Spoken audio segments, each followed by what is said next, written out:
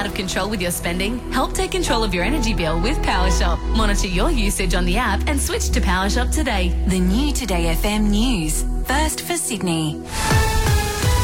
Hey, it's Matt Layton with you. Australia's response to the pandemic is under scrutiny as a 12-month inquiry kicks off. It'll be investigating vaccine acquisition and support for those impacted by lockdowns. Health Minister Mark Butler says the final report is due next September. Before the election, we promised that there would be a deep and thorough inquiry into the nation's pandemic response. It would be extraordinary not to. Firefighters in New South Wales are hoping for relief as a cool change follows days of unseasonable heat and strong winds. More than 1,000 fireys have been battling 75 fires across the state, with at least 10 of them out of control.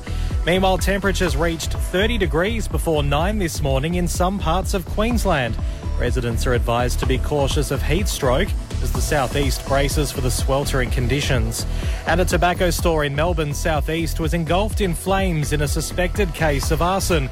The Oakley blaze, involving a burning car, marks the second fire at that location in less than a month. New season, which means new styles at Accent Blinds. Refresh your home with great specials across the range. Book your free measure and quote today at accentblinds.com.au. Clear skies across Sydney today, 23 in the city, 26 in Penrith, down to 13 tonight. Partly cloudy and cooler tomorrow, tops up to 20.